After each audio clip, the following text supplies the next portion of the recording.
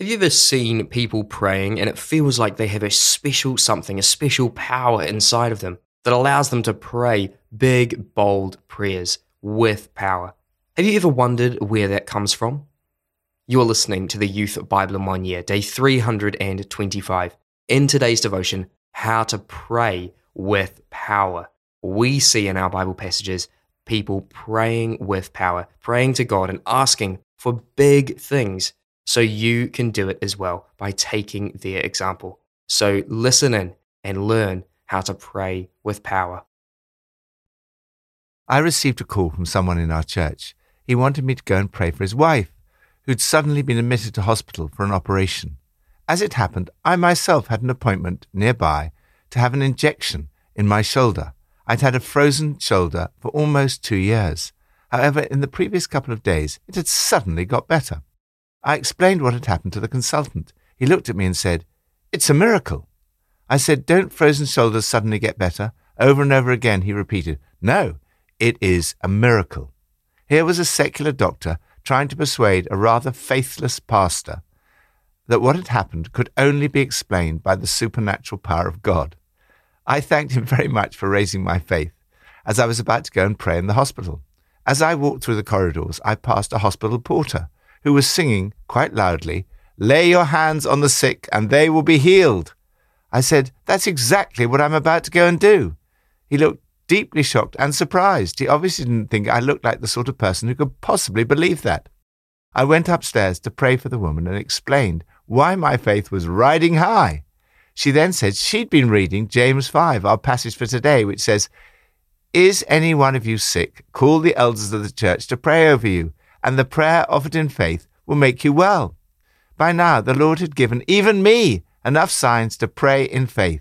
The Holy Spirit came upon her with great power. She was not immediately healed, although she's better now. But it gave me a greater understanding of the prayer of faith. Watchman Nee wrote, "Our prayers lay the track down which God's power can come. Like a mighty locomotive, his power is irresistible, but it cannot reach us without rails." How then can you pray with power? From Psalm 130. Out of the depths I cry to you, Lord. Lord, hear my voice. Let your ears be attentive to my cry for mercy. If you, Lord, kept a record of sins, Lord, who could stand? But with you there is forgiveness, so that we can with reverence serve you. I wait for the Lord, my whole being waits, and in his word I put my hope. Pray honestly. Have you ever felt like you were in the depths of despair? Have you felt like the bottom has fallen out of your life? The psalmist says, "Out of the depth I cry to you, O Lord. O Lord, hear my voice. Let your ears be attentive to my cry for mercy." Your prayers and God's mercy are like two buckets in a well. When one goes up, the other comes down. There is an honest desperation about this prayer. Don't try to gloss over the difficulties of your situation, but instead recognize your dependence on God for help. Trust in God's mercy and forgiveness. If you, God, kept a record of wrongdoings, who would stand a chance? As it turns out, forgiveness is your habit. If God does not keep a record of your wrongdoings, you should not keep lists of other people's offences against you. Love keeps no record of wrongs. You do not need to get your life sorted out before you approach God. He wants to hear the cry of your heart. However desperate the situation, you can be confident that help will come from God. Bring your request to God. Wait patiently and trust in his unfailing love. Lord, out of the depth I cry to you for mercy and help. Thank you that with you there is forgiveness and unfailing love. New Testament from James 5. Is anyone among you in trouble? Let them pray. Is anyone happy? Let them sing songs of praise. Is anyone among you ill? Let them call the elders of the church to pray over them and anoint them with oil in the name of the Lord. And the prayer offered in faith will make the sick person well. The Lord will raise them up. If they have sinned, they will be forgiven. Therefore, confess your sins to each other and pray for each other so that you may be healed. The prayer of a righteous person is powerful and effective. Elijah was a human being, even as we are. He prayed earnestly that it would not rain, and it did not rain on the land for 3.5 years. Again he prayed, and the heavens gave rain, and the earth produced its crops. Pray in all circumstances.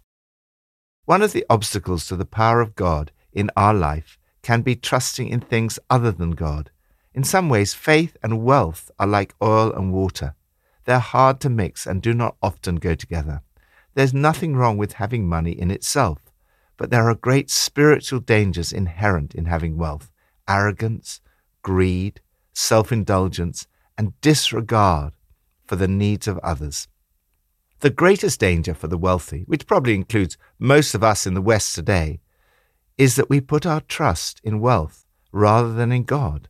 Why is it that there seem to be far more miracles of healings in some of the poorer parts of the world? Perhaps wealth is a potential barrier to faith, leading us to put our faith in the wrong place. You are called to put your hope in Him who provides for all your needs and to pray in all circumstances. The readers of this letter are clearly going through difficult times. James encourages them to be patient and to stand firm. He points to Job as an example of someone who was patient in the face of suffering and persevered. He reminds them that the Lord is full of compassion and mercy. Pray in all circumstances. First, if you're hurting, is any one of you in trouble? You should pray. It's been said that most of us have much trouble praying when we're in little trouble, but little trouble praying when we're in much trouble. Second, if you're feeling great, is anyone happy? Sing songs of praise. St. Augustine said that the thought of you stirs a person so deeply they cannot be content unless they praise you. Third, if you're sick, is any one of you sick? Call the elders. Of course, God often heals with the cooperation of the medical profession, but also expect God to heal miraculously today. Fourth, if you've sinned, there is no automatic link between sin and sickness. However, we cannot rule out the possibility. James says here, if you've sinned, you'll be forgiven. Therefore, confess your sins to each other and pray for each other so that you may be healed. Confessing our sins to each other and praying for each other helps in the process of healing and restoration. When things in our lives are kept hidden in the dark, they can have a destructive power. When we bring them out into the light, we're set free. This does not necessarily mean that you have to tell the whole world, but you need to find at least one person you can trust and with whom you can be totally honest, vulnerable, and unburden yourself. Prayer is powerful and effective.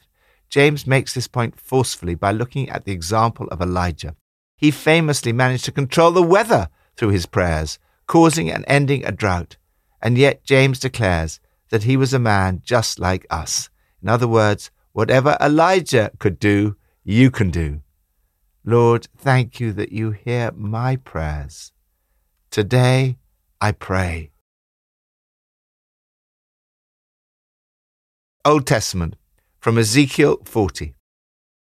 The man said to me, Son of man, look carefully and listen closely and pay attention to everything I'm going to show you, for that is why you have been brought here. Tell the people of Israel everything you see. Pray with eyes open and ears attentive. Prayer is not a monologue, it's a dialogue. God speaks to you as you pray. Ezekiel says, "The hand of the Lord was upon me." He was called to be a prophet and a preacher. To a greater or lesser extent, this is the task of every believer in Jesus. We see what is involved. First, see. Look with your eyes. Look at everything going on around you with the eyes of the Spirit. As D.L. Moody said, the Christian on his knees sees more than the philosopher on tiptoe. Second, listen. Hear with your ears. Listen to what the Lord says about it all. In your two-way communication with God, what He says to you is far more important than what you say to Him. Third, attend. Pay attention. Attention is the rarest and purest form of generosity, wrote Simone Weil. This applies to all relationships, including your relationship with God. Fourth, tell. Tell everything. It's not enough just to see and hear. We must obey. Be willing to say what God tells you to say. Ezekiel receives a vision of a new temple. It's a visionary temple intended to be symbolic. In this, it's like the city described in Revelation. There is a symmetry and perfection about it. At the heart of the temple is a room where the priests draw near to the Lord to minister before Him. To draw near to the Lord was restricted to a small number of a small tribe in the Old Testament. Now, through the blood of Christ, you may draw near to the Lord to minister before Him. What a great and wonderful privilege this is. Keep your eyes open and your ears attentive to hear what God is saying to you. Have the courage to speak and the faith to pray the prayer of faith. You are a much-loved child of God. Your prayers are powerful. Lord, thank you for the extraordinary power of prayer. Please speak to me today as I draw near to you. Pippa adds, James chapter 5 verse 17 says, Elijah was a person just like us. I don't feel very like Elijah. He prayed that it wouldn't rain for 3.5 years. And it didn't. I prayed that it wouldn't rain at our daughter's wedding. It didn't. It snowed. Let's pray. Lord, I ask for any situation in my life that seems overwhelming or too much for me on my own. I pray that you would come by your Holy Spirit and fill me to be able to walk through that with you. Lord, I pray for anyone that is sick in my life. I pray for healing now in Jesus' name. Amen.